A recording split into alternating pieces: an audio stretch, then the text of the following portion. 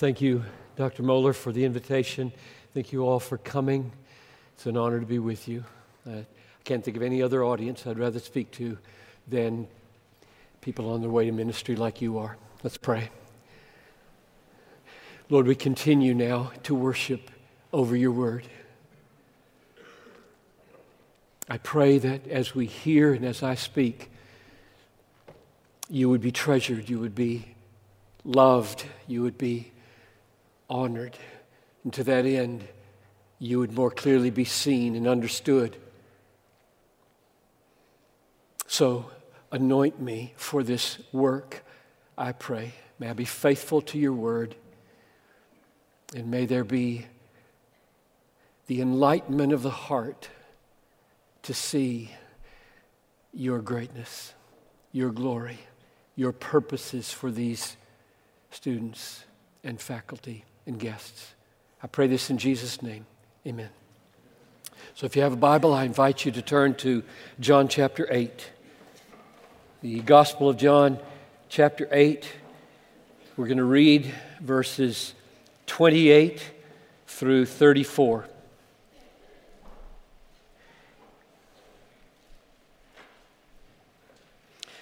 My topic title is Don't Waste Your Seminary. Don't waste your seminary life. Don't waste your seminary years. Verse 28, so Jesus said to them, when you have lifted up the Son of Man, then you will know that I am He, and that I do nothing on my own authority, but speak just as the Father taught me. And He who sent me is with me. He has not left me alone, for I always do things that are pleasing to Him. As He was saying these things, many believed in Him. So Jesus said to the Jews who had believed in Him, if you abide in my word, you are truly my disciples, and you will know the truth, and the truth will set you free. They answered Him, we are offspring of Abraham and have never been enslaved to anyone. How is it that you say you will become free? Jesus answered them, truly, truly, I say to you, everyone who commits sin is a slave to sin. So this message is an extended meditation upon verse 32. You will know the truth, and the truth will set you free. And the reason I read those previous verses and those subsequent verses is because the meaning of the word truth is made clear in the previous verses, and the meaning of the word free is made clear in the subsequent verses, and I don't want to read in any other meaning to those two words than are here, so let me just show you what I see. You will know the truth. What truth? Well, previous verse, Jesus said to the Jews who had believed in Him, if you abide in my word, you're truly my disciples and you'll know the truth.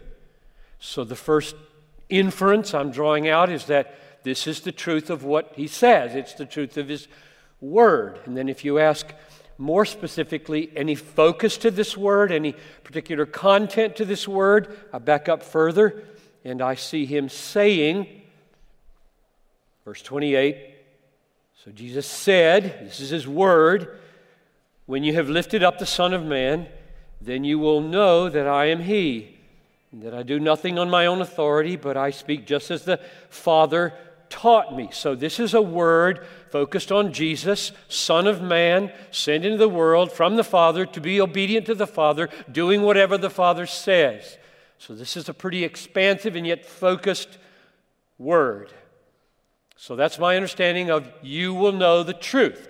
You'll know the truth of the word of Jesus concerning Himself as the Son of Man, being lifted up on a cross in obedience to the Father, doing everything the Father says. You'll know that. And that will set you free. From what? They said, we're not enslaved. And Jesus clarified what he meant in verse 34.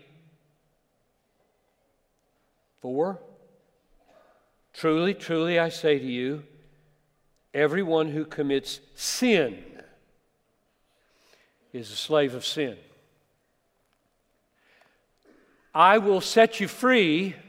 Knowing this truth will set you free from the slavery of sin, bondage to sin. So now we have a fairly clear sense of what you will know the truth, and the truth will set you free from slavery to sin. You'll know the truth about my word. You'll know my word. You'll know the content of my word about me, my Father, my act in coming and being lifted up. You'll know these things, and this knowing, this known truth will free you from the power of sin in your life.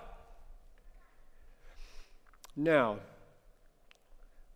what is sin? John uses the term sin or sinned 21 times, and he never defines it. He must assume that it is a fairly clear idea to his readers, and it should be. But let me work on it for a minute with you. How would you define sin? What bondage are you freed from by this known truth?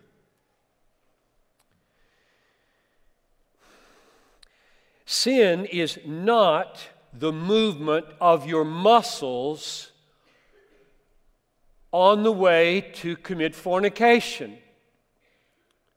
Sin is not the movement of the muscle of the tongue in the act of lying. Sin is not the movement of your hand, the muscles in your hand, the chemical, electrical aspects of your hand stealing something. Sin is not physical. The essence of sin is in the heart.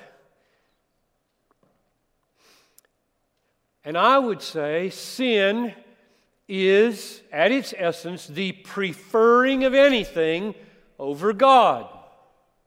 And I draw that largely from Romans 3:23. All have sinned,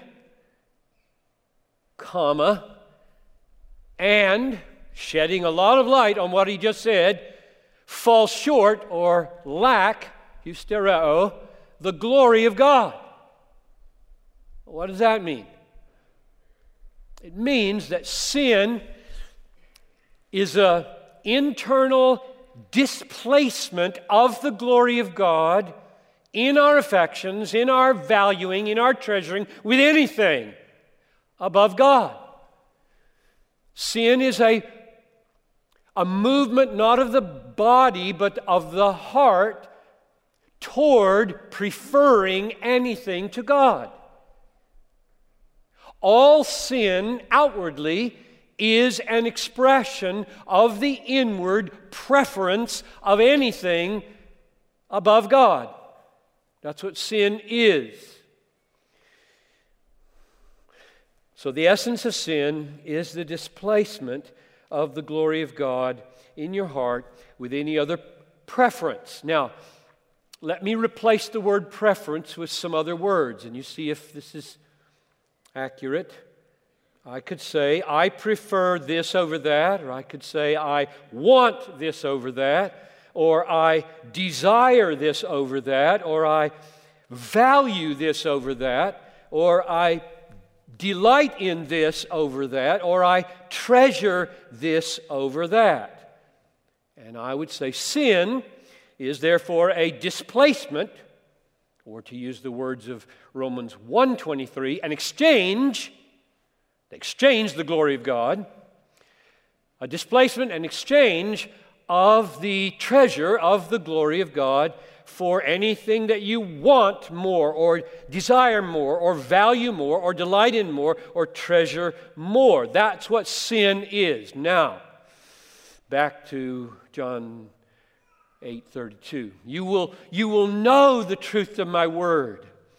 You'll know me and my Father and my work through my word. You'll know this, and this known truth will set you free from the bondage to preferring anything above me.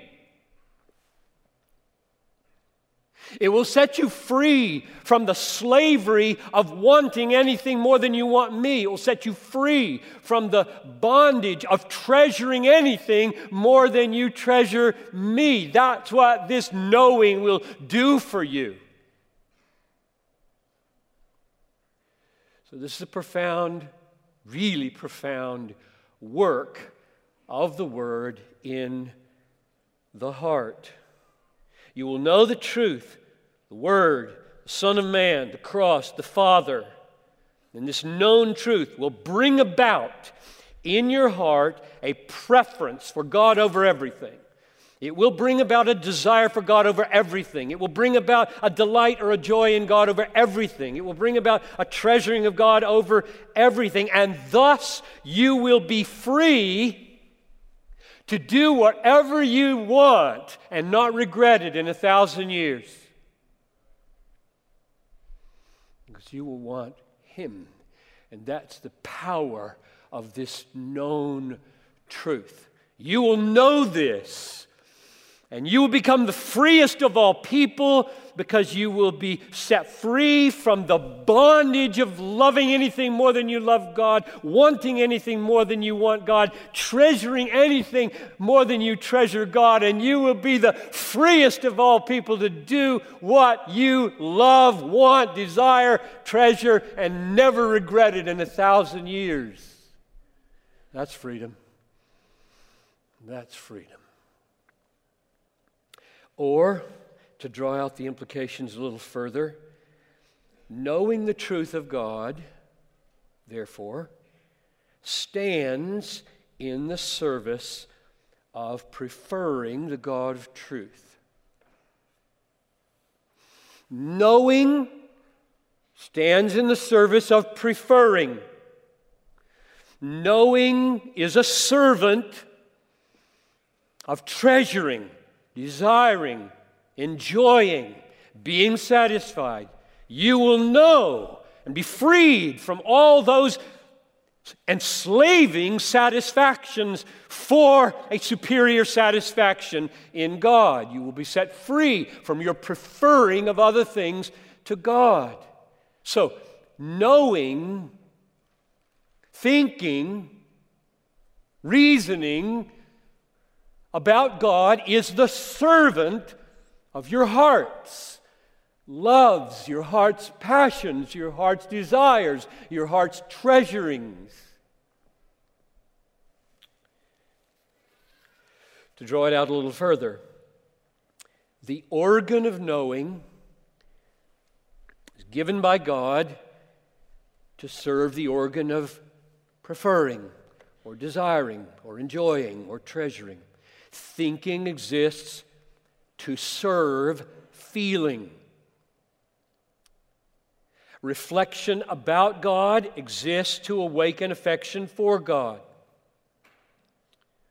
Constructing doctrines about God, and I hope that's what you're doing in these years, taking all the magnificent pieces of divine revelation in the Bible and weaving them together in biblical proportion into doctrinal portraits of God and Christ and sin and man and salvation and the future, weaving them all together in glorious panoramas of God for the sake of delighting in the God of those doctrines. That's why you do it. God gave you doctrine for delight. God gave you a mind to be a faithful servant of your heart. So, another way to say it, thinking about God, reasoning about God, knowing God, these are the staples of seminary life, I hope. You're not playing games here. thinking about God, reasoning about God, knowing God is the necessary means, and delighting in God and enjoying God and treasuring God, preferring God, is the ultimate end.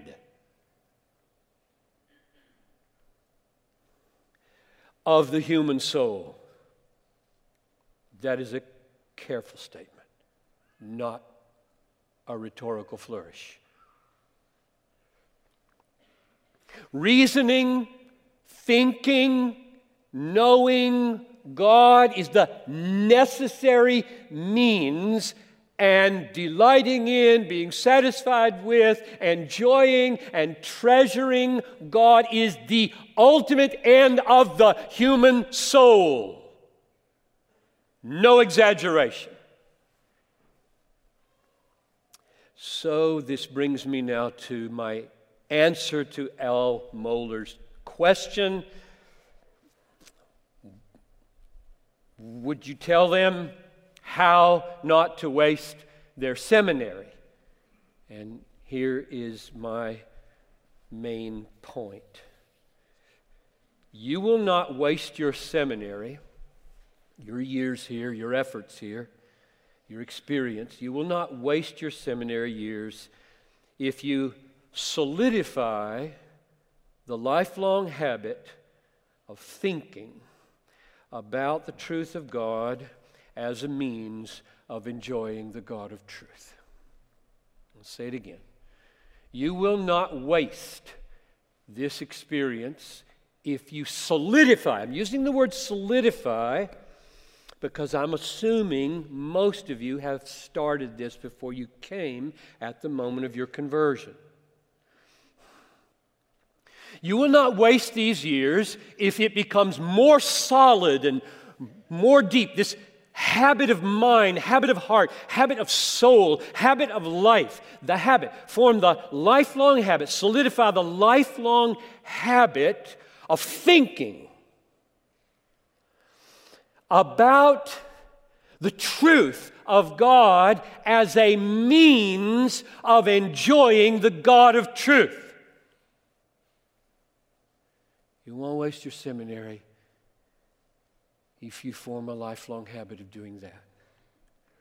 Or to say it another way, you won't waste your seminary if you solidify the lifelong habit of reasoning well about God as a means of rejoicing in God.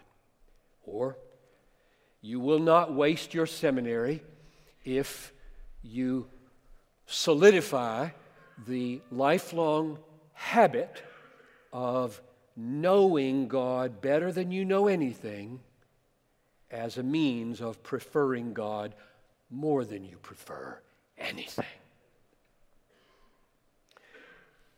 Now that's the end of my message if you just want the main point.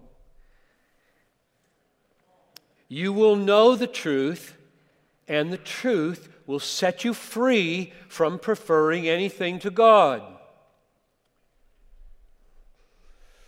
And I'm saying that these years are given to you for the purpose of forming the habit of thinking about the truth of God as a means of enjoying the God of truth. A lifelong habit is something you do intuitively for the rest of your life. And habits are formed by practice and repetition, and sometimes by, at the beginning, very concerted and painful effort. If you don't have this habit, it may take some focused effort and then repetition to form it. That's what seminary is. It's a season of forming habits of the soul. You're not just getting skills here. You're not just getting awareness here. You are, I hope, I pray, that's why I'm here, is to help you form habits of the soul. The aim of this message is to strengthen your resolve to pursue that practice, that repetition, and solidify that habit. Always to make reflection the servant of affection. In every class, every conversation, every book you read, every paper you write, I will not be content until this serves my joy in God. Now, how can I stir you up to form that habit? How can I strengthen your resolve to practice this and thus form the lifelong habit so that when you're 68 instead of 28, you'll still consider it the greatest challenge and privilege of your life? I will do it by answering 4 questions, Lord willing, and concluding with 5 applications. Question number 1. Piper, what do you mean by the affections? You've used a lot of words. You seem to just kind of sling them all out there as though they mean the same thing. Like joy in God, wanting God, desiring God, being satisfied in God, treasuring God, valuing God, stirring up affections for God. What do you mean by affections for God? And I ask myself that question in front of you so that I can make a denial and an affirmation about this. The denial is, I do not mean anything physical, like trembling hands, wobbly knees, fluttering eyelashes, sweaty palms, butterflies, all of which are accompaniments in this life of genuine spiritual affections sometimes. I just don't mean any of that. That has no moral standing. Unbelievers have all of that. I mean spiritual affection, spiritual emotions. And by spiritual, you know this, I mean wrought by the Holy Spirit, sustained by the Holy Spirit, shaped by the Holy Spirit, and therefore they are supernatural. I mean things unbelievers don't experience. So, the language I'm using, be satisfied with, delight in, value, treasure, enjoy, they sound like familiar language. But as soon as you realize in God above all, nobody experiences that except those who are born of God. This is supernatural. So, my answer to my first question is, I'm talking about something huge when I use those words. And what bumps them up out of the natural into the supernatural is where they repose in God. Everybody wants to be happy. Only Christians are happy in God. Only Christians prefer God above everything. Only Christians treasure God above everything. Only Christians prefer God over all other pleasures. That's supernatural. So, question number 1, what do you mean by these words, these affections? And I mean spiritual affections. Holy Spirit wrought affections that are not physical. And now you may have a hard time conceiving of such a thing because in this body, the experience of spiritual affections are always hooked up with physical realities. They're never separate while you're alive here. So you might ask, well, how do you even know their existence? And I always have bodily dimensions and brain dimensions to this. Yes, you do. but you won't when you're dead. And the Bible says you'll keep having these emotions when you're dead. Philippians chapter 1, verse 23. My desire is to depart and be with Christ. What does that mean? Depart. Leave my body. Leave this world. Now, he wants the resurrection more than he wants that state. I'm with you. God, I want to be raised from the dead with a new body. But in the meantime, he's got this second experience, and it's better. Even though he doesn't like being without a body. It's better. My desire is to depart and be with Christ. That is far better. So while his body is decaying in the tomb, he has better emotions, better affections. His enjoyment of God is better. And his treasuring God is better. And his delight in the glories of the truth of the Word are better. And therefore I affirm without any suspicion of contradiction, these affections are not physical in their essence. Here's the second reason I know they're not. God has them.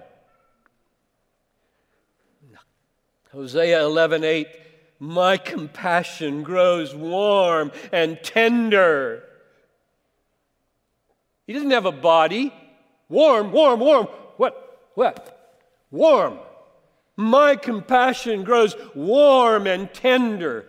God has these affections, and he has no body. Jeremiah 4:8, fierce anger of the Lord. I never experience anger without feeling it in my body. I mainly feel anger in my body.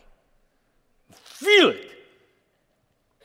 God has anger, feels it in no body. And I will have anger in heaven. I will hate sin more purely than I do now and be angry at the perpetrators of it with a holy and pure anger with no body. Feel it. Zephaniah 3:17, the Lord rejoices over us, sings over us. He has no vocal cords and no body to tingle. So, my answer to my first question, what do you mean by the affections, is I mean spiritual affections that are essentially non-physical and capable of being felt by souls in heaven before the resurrection body and felt by God. Question number two. Why do you say, asking myself questions, this is how I think. I'm modeling for you right now, by the way, my point. Thinking about the truth of God in order to enjoy the God of truth. That's what I'm doing for these next 20 minutes or so. This is the way I work. This is what I'm doing with you right now is what I do pretty much every day. All sermon preparation is asking myself questions about text. That's just all it is. And then trying to answer them. Couldn't preach if you had no answers. But that's the dialogue in my head that I call thinking. So Piper, why do you say that the lifelong habit of pursuing affections for God by means of thinking about God is the way not to waste your seminary? Why did you hit upon that?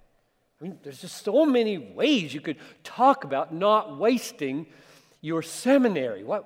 Why did you go here? What even causes this constellation of thoughts and that choice of that text to happen?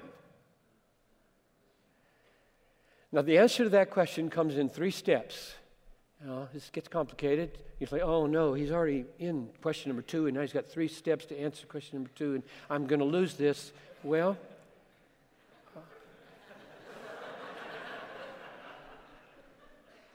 I'm pleading with you to form the lifelong habit of thinking in the service of affection. So I'm going to take 5 minutes on this one, and it's complicated. Actually, it's simple, but if you have a brain that doesn't like to put premises in place and draw conclusions from them, then you're going to have a hard time with this. But just 3 simple steps. Number 1, I believe a life is wasted that does not achieve the ultimate reason for its existence. Okay, we good? I believe a life or a seminary experience is wasted that doesn't arrive at the ultimate reason for its existence. That's pretty plain, I think. So I happen to know why you exist. All of you, without any doubt. I know why you're male or female. I know why you're tall or short. I know why you're smart or average. I know the reason for all of that because Colossians 1:16b tells me. All things were made through him and for him. Period. You were made, you exist for Christ. Now, what does that mean? He doesn't need you. He's not improved by you. He has no defects or deficiencies that you contribute to. So what does for him mean? It means for his display, for his glory, for his being magnified as what he is in your telescopic life. Right? That's what telescopes are for. You little dot out there, that's a supernova. It looks like a dot. That's the way God is to most people. He's a supernova and he looks like a dot.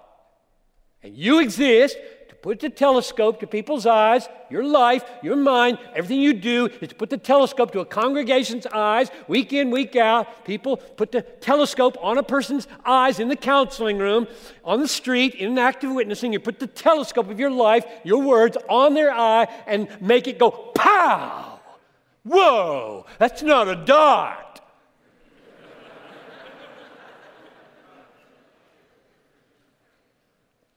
That's why you exist. All things were made through him and for his display. Paul said in Philippians 1:19, my eager expectation and hope now as always is that I might not at all be ashamed, but that Christ might be magnified in my body, whether by life or by death. I exist to make much of Christ, and so do you, I pray. That's why you are here on the planet in the seminary, forming habits of soul that magnify the worth of Christ in the world. That's why you're here. It's your life mission. It'll be different in its outworking for every one of you. But that's it. Okay, that's step 1 in my answer. Got 3 steps. Step 1, I chose to say what I have said in the last minutes about wasting your seminary because, number 1, I assume, based on Colossians 1:16, that a seminary or a life is wasted if it doesn't form habits of achieving our ultimate reason for being. Step 2 in my answer. Enjoying Christ above all things is essential to magnifying Christ above all things. I have given my whole life to defend that and to understand that and to try to apply it in my life and in my ministry. That's just about all I think about. Say it again. Step 2. So step 1, we exist to magnify him. Step 2, essential to magnifying him most is enjoying him most. Now, I've written books about it. I could preach a whole sermon on it, and I'm just going to give you an illustration to show you believe this and that you're warranted in believing it. I'm going to get home, Lord willing, at about 4:30 this afternoon. Home meaning Knoxville, Tennessee for right now. Have been away from Noelle for about a week. If I get off the plane, she's there to get me the baggage, and I say to her, Noelle, got some ideas. Let's spend the evening together, just you and me, because nothing would make me happier than to spend the night with you. Now, she will not say, she never has said, and none of you women would say, you are so selfish. I just can't believe you get off the plane and look in my face and tell me what will make you happy. That's all you ever think about. Make you happy. Nothing will make you happier. You are just so selfish. I just can't tell you how profound this is. I mean, this will change your life if you get what I'm telling you right now. Absolutely change everything in your life. Why doesn't she accuse me of selfishness? I just said nothing would make me happier than to be with you. It's very simple. When you delight in someone, you honor them. You get the joy, they get the honor. It's that simple. You know this. You feel this in your bones. You're made this way because that's the way it is with God. When you stand before God on the last day and He asks you, why are you coming in here? You better not say, it's written in the book, we're supposed to. It's obedience. And hell is hot. Those are bad answers. They don't honor Him. The answer that honors Him is, where else would I want to be? In your presence is fullness of joy. At your right hand are pleasures forevermore. You are my treasure. You are the end of my quest. You're the fountain of life. You're the river of delights. I want to be with you forever because you alone satisfy me. That's the answer that will lift him up. A smile will come across his face and he will feel, you just worshiped me beautifully. It's what Sunday's for. It's what devotions are for. It's what systematic theology is for.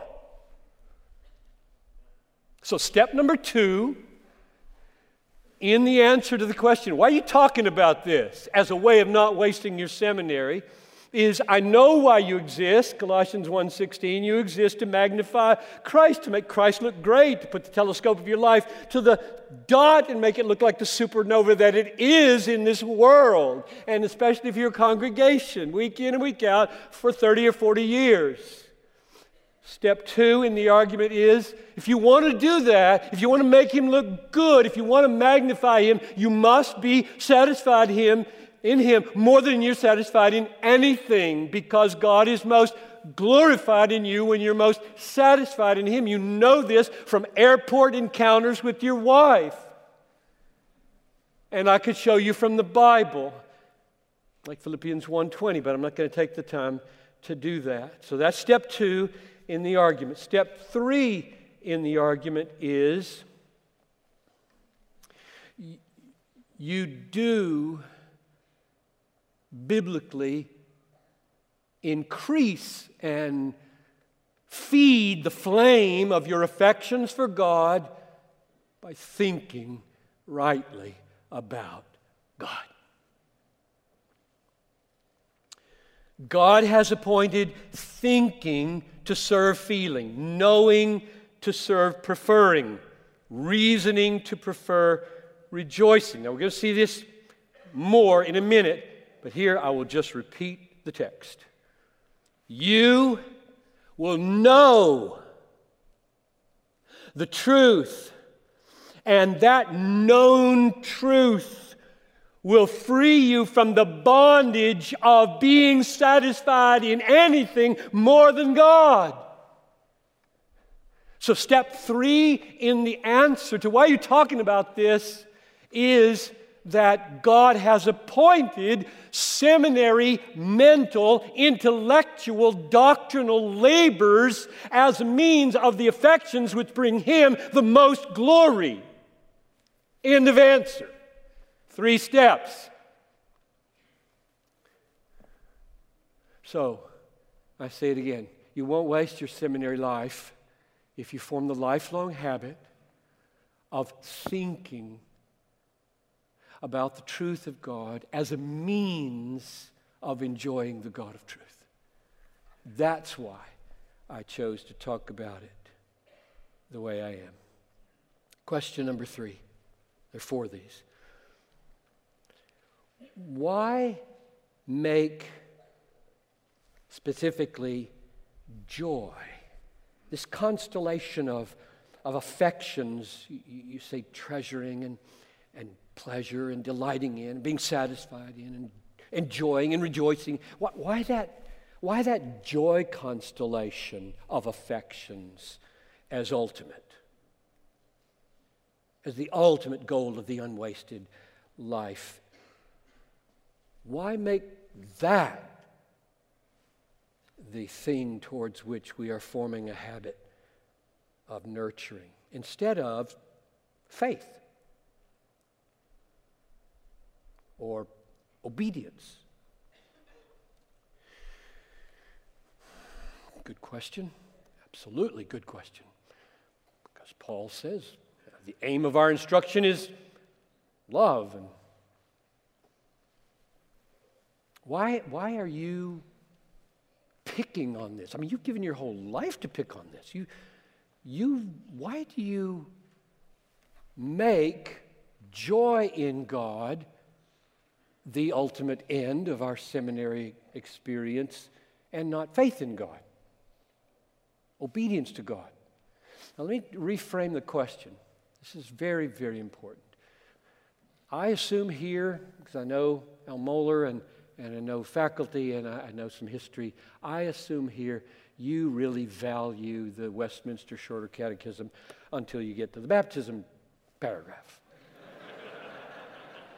But I know that you value, like I do, the first question.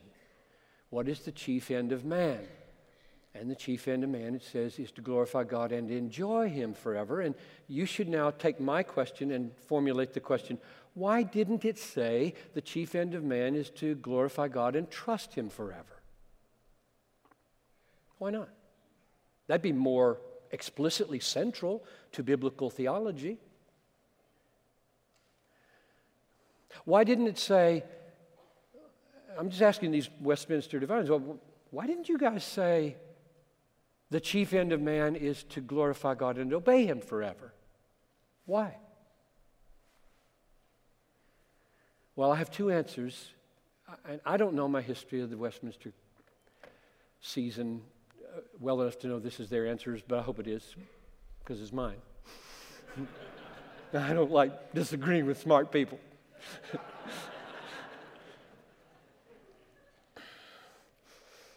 I have 2 answers to why they chose what they chose, why I have made delighting in God, enjoying God, treasuring God, the ultimate end of the soul, rather than faith or obedience.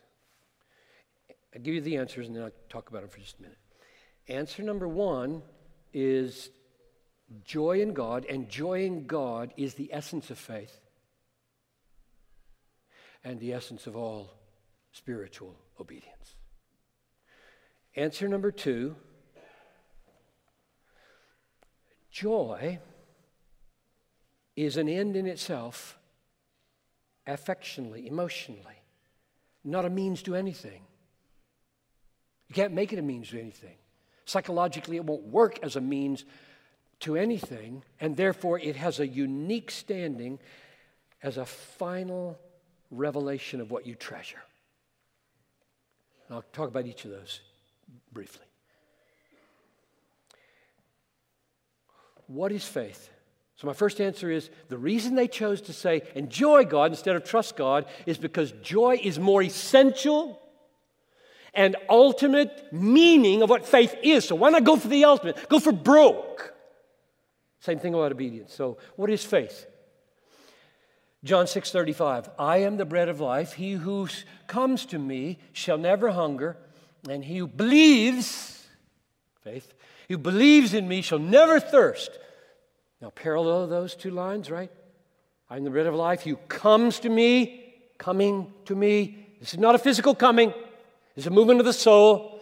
Coming to me in the soul to eat and never hunger. And then parallel that. And he who believes, believe in the place of coming, so who believes in me shall never thirst. Never hunger, never thirst.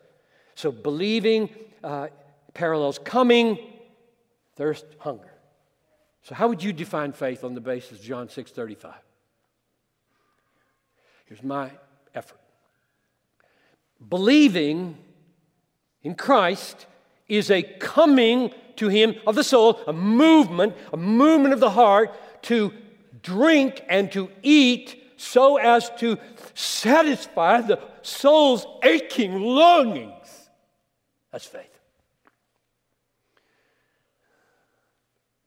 Faith, at its essence, is a drinking, a receiving, an eating of Christ unto the satisfaction of the soul. That's faith. And therefore, it is more essential and more ultimate to say you exist to enjoy Christ than it is to say you exist to trust Christ.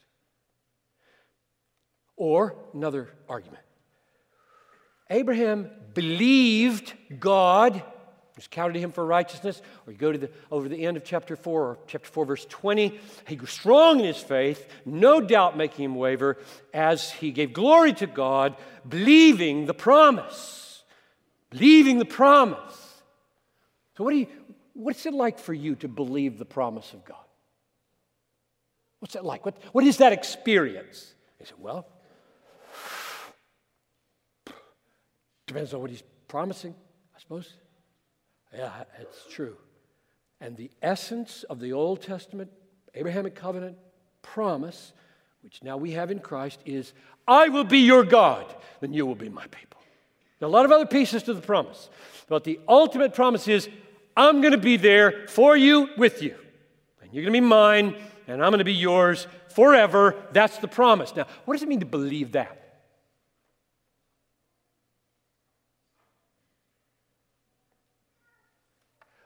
You just said you would.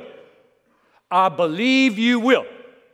So, in one sense, you could say, the promise is taking him at his word. It's really going to happen. But what if you turned around and said, I believe it's going to happen. Frankly, when I get there, it's not going to be enough. I'm not going to be satisfied in your presence. Is that a believing of the promise? Well, half. Like, I trust, that's really going to happen. You said it, I believe it, you're God. Like the devil can say that. But if you turn and say, now what is promised, it's not precious to me. It's not satisfying to me. You haven't believed. You haven't believed that promise. Which means the essence of trusting is not that he'll keep his word. Because what he's promising is himself. And if you don't want that, and yet you trust that he keeps his word, you're not believing. This is why the Westminster Divines didn't say, your chief end is to glorify God and trust him forever. It's not careful enough. It's not deep enough. It's not ultimate enough. It's not essential enough. You've got to get at the heart of why you exist, at the heart of why he speaks, at the heart of what it means to respond in faith to his promises. And it means when the promiser is the promised, you're satisfied in the promised as well as believing the trustworthiness of the promiser. Or you could go to John 1:12, to as many as received him, comma, appositionally, who believed in his name, he gave power to become the children of God. Believing is a receiving of Christ. When we preach Christ. We offer Christ. What does it mean to believe that? It means to receive him for all that he is as your treasure. You don't receive him as a ticket in your back pocket out of hell and treasure everything in this world more than him. That is not a receiving of Christ. That's a receiving of a tiny gift. Christ, he can stay out of my life. I just don't want to go to hell. That's not believing. So, my first answer to the question, why do you think that they didn't say faith, is because faith is in its essence enjoying God. What about obedience? Let's talk forever on this, just a word. Why didn't they say, the chief end of man is to glorify God and obey him forever? And my answer is, because the essence of all God-exalting spiritual obedience is joy in God. Think of it this way. What's the sum of all the commandments that you should obey? Answer, love your neighbor as yourself. Jesus said so. Love your neighbor as yourself. What does it mean to love your neighbor? Another sermon, but here it is in 30 seconds. Loving your neighbor is the overflow of joy in God that meets the needs of others, especially the eternal needs. Love is the overflow of joy in God that meets the needs of others. That's a paraphrase of 2 Corinthians 8:2.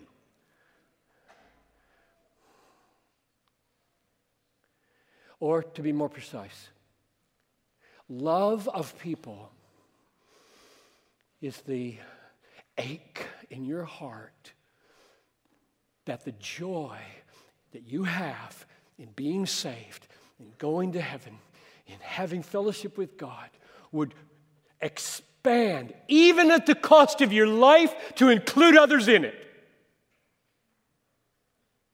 And thus be bigger.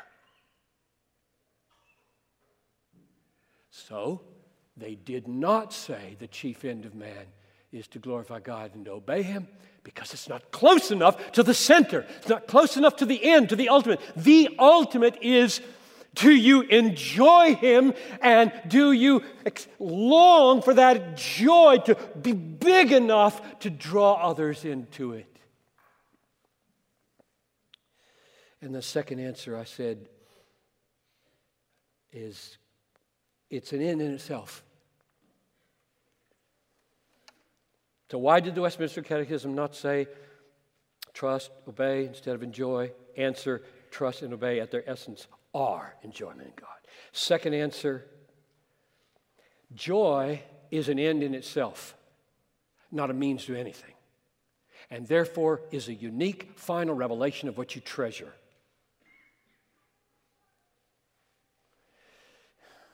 You're standing on the edge of the Grand Canyon. If you're wondering how long we're going to go, he told me I could go till 11:30. I don't think we will, but you're wondering. You say, whoa, this is supposed to be over at 11.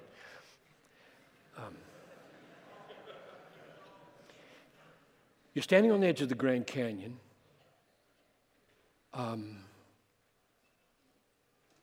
You do not perform awe as a means to impressing your friend. You can't perform awe. Awe, A-W-E. You can't perform awe. You can't will awe as a means to anything. Awe happens or not. And when it happens, it's not you designing it for anything. You can't design emotions that are spontaneous. You can't. Once a year, I eat a Dairy Queen Butterfinger Blizzard. On my birthday. Have for years. Once a year. This is my favorite dessert. I missed it on January 11 this year. So I am looking forward sometime soon to doing this. Get the biggest one you can, about $5. Little spoon, put it to my lips. There is no sense in which I design this pleasure as a means to anything. Like, I'm gonna now experience this pleasure so that the girl who just did this mix will be very gratified. I can't, that's not the way emotions and pleasures are. They are ends.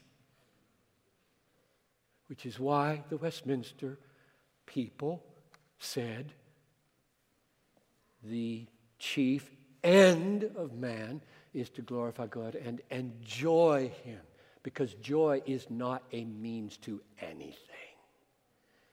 Therefore, it is a unique and final revelation of what you treasure. And that's called worship. And that's the end of everything.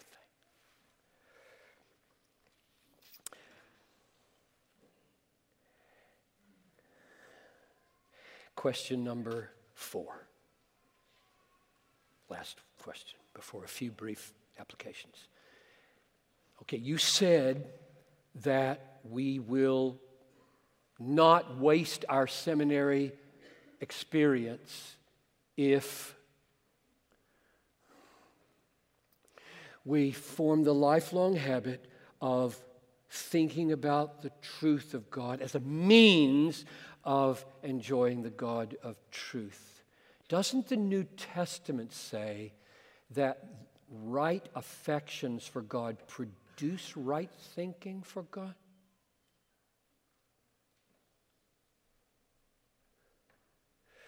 And doesn't the New Testament say that the Holy Spirit produces the right affections? And you're saying thinking does? Knowing does? Those are 2 questions. My answer to both those questions is yes. Those are true observations. The New Testament does say that right affections produce right thinking, which is the converse of what I've been saying. And the New Testament does say that without the Holy Spirit, there is no right affection. Those are true. They just don't contradict anything I've said.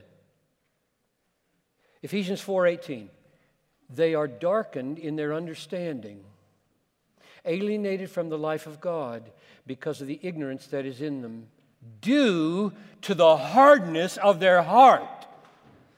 This is profound. Ignorance in them, darkened understanding. Why? Due to the hardness of their heart, hostile heart, angry heart, bitter heart, rebellious heart, blinds. I'm not disagreeing with that. How does that get changed? New birth. 1 Peter 1:23. Now watch carefully here, because this is how what I've been saying is also true. You have been born again, not of perishable seed, but of imperishable, through the living and abiding Word of God.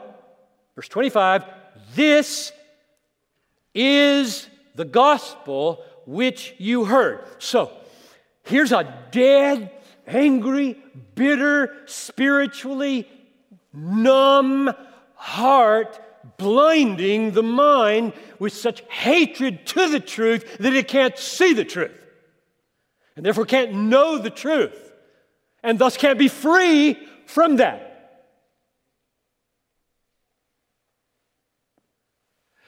And regeneration is the only hope. And Peter says, regeneration by the Spirit comes through The living and abiding Word, and then comma, 2 verses later, this truth is the gospel. This Word is the gospel which we preach, which means that the way the Holy Spirit wakens the dead, strips away all those false bondages of emotion, is through opening the eyes to truth. You will know the truth. Oh yes, you must know it by the power of the Holy Spirit. Oh yes, there must be profound, deep, heart, affectional alterations that only God can perform, but you will be freed from them through the truth. If you have a ministry and all you do is pray for people to experience regeneration, they won't. People are born again through the Word of God, being processed by ears or eyes, illumined by the Holy Spirit to say, whoa, that's not a dot in the sky. So you open your mouth and you overflow with all your thinking. And you pray. You will know the truth, and the truth will set you free. Brief concluding applications. Number one, the greatest threat to your ministry, brothers and sisters, is that you will stop enjoying God. 68 years old, fighting this fight a long time. Your greatest threat is that you will stop enjoying God. And therefore, the need for a lifelong habit of thinking about truth for the sake of enjoying truth is imperative. Number two, you will be harmful to your people as a pastor if you lose your joy in God. Not just neutral, harmful. Hebrews 13:17. Your leaders are keeping watch over your souls. Let them do this with joy and not with groaning, for that would be of no advantage to you. If you lose your joy in God, in ministry, your people will suffer. Number three, the New Testament says that the aim of the Christian ministry is to work for people's truth. I stood in this pulpit several years ago. That was my text. 2 Corinthians 1:24. Not that we lord it over your faith, but we are workers with you for your joy. That's what I'm doing. I'm working. I stayed up till 1 this morning for your joy. That's what pastors do. They think, and they've learned to think for their own joy, and now they can do it for the joy of their people. 2 Corinthians 1:24. Fourth, in every class, every conversation, every book you read, every paper you write, don't be content until the fruit of your mind becomes the flame of your heart. Don't be content. Just pound on that systematic theology. Pound on it. I won't let you go. I will not let you go until you make me glad. I'm telling you, form this habit or you will become a gamesman with ideas and entertain your congregation with your brain. That's not what they need. Number 5, last one. To that end, to the end of forming this lifelong habit of thinking about the truth of God for the sake of enjoying the God of truth, pray. And I'll just close by telling you how I do it. I have an acronym. I use this almost every day. It's been with me for decades. IOUS, IOUs. I incline my heart to your testimony, oh God. Incline my heart. Psalm 119, verse 36. Because my heart often inclines the other way. I'm pleading, oh God, please incline my heart back to the truth, back to your word, back to yourself, because it's drifting. Number 2, open my eyes that I may behold wonderful things out of your word. Because when I stare at it some days, I see nothing. I see nothing.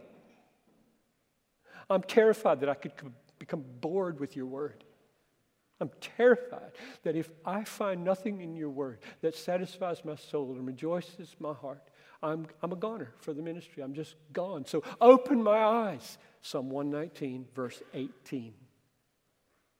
IOU. Unite my heart to fear your name. My heart's so fragmented. It's just going after that and going after that and going after that. I'm all broken to pieces as I come before you. Would you please unite my heart? I want to be solid. I want to will one thing, namely you. So do that. Psalm 86:11. And finally, IOUS. Psalm 90, verse 14. Satisfy me in the morning with your steadfast love, that I may rejoice and be glad in you. You got to pray. You got to pray without ceasing, because this is a miracle. Let's pray. Father in heaven, I just close by pleading with you that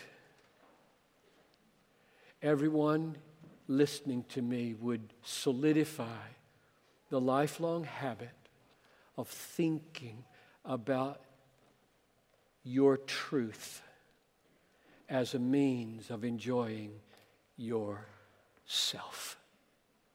I ask this in Jesus' name. Amen.